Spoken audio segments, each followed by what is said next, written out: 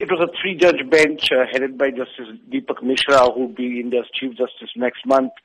They said they will not interfere with the verdicts given by earlier courts in this particular case, and then they confirmed the death sentence handed down to them by Delhi High Court in 2014. The three judges described it as a rarest of rare crime. The manner this 23-year-old physiotherapy girl was gang raped and then murdered, and then they handed down the death sentence. Now, what was unprecedented and never seen before was that the courtroom burst into applause.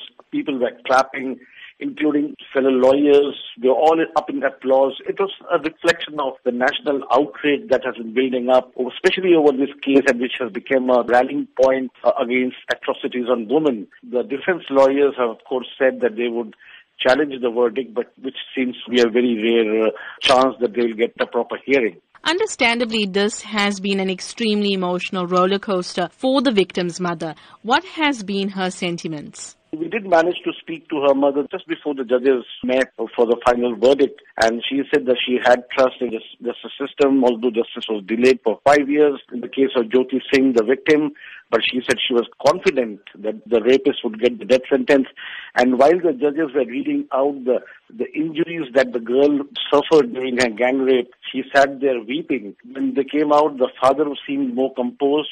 He actually spoke to the media, said that he is now satisfied with the verdict. 6 men were arrested for committing this crime, but only 4 have been convicted. What has happened to the other 2 men? The driver of the bus in which she was abducted along with her boyfriend, he committed suicide in prison in 2013.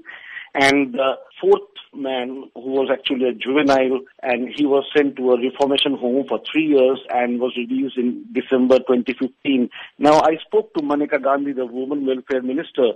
She says that she is now going to campaign for laws to bring punishment for juveniles under adult laws because they cannot be allowed to get away free like it has happened in this case.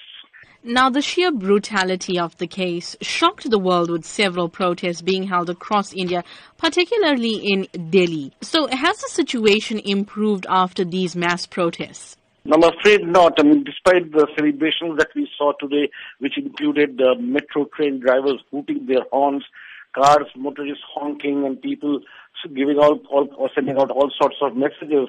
And since 2012, the government did strengthen several anti-rape laws, formed special courts, but nothing much has changed on the ground.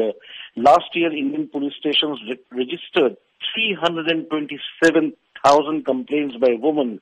The number of kidnappings in 2015 rose 5% to almost 60,000. And in India, 24 women are raped every day, 1 every 6 hours in the national capital.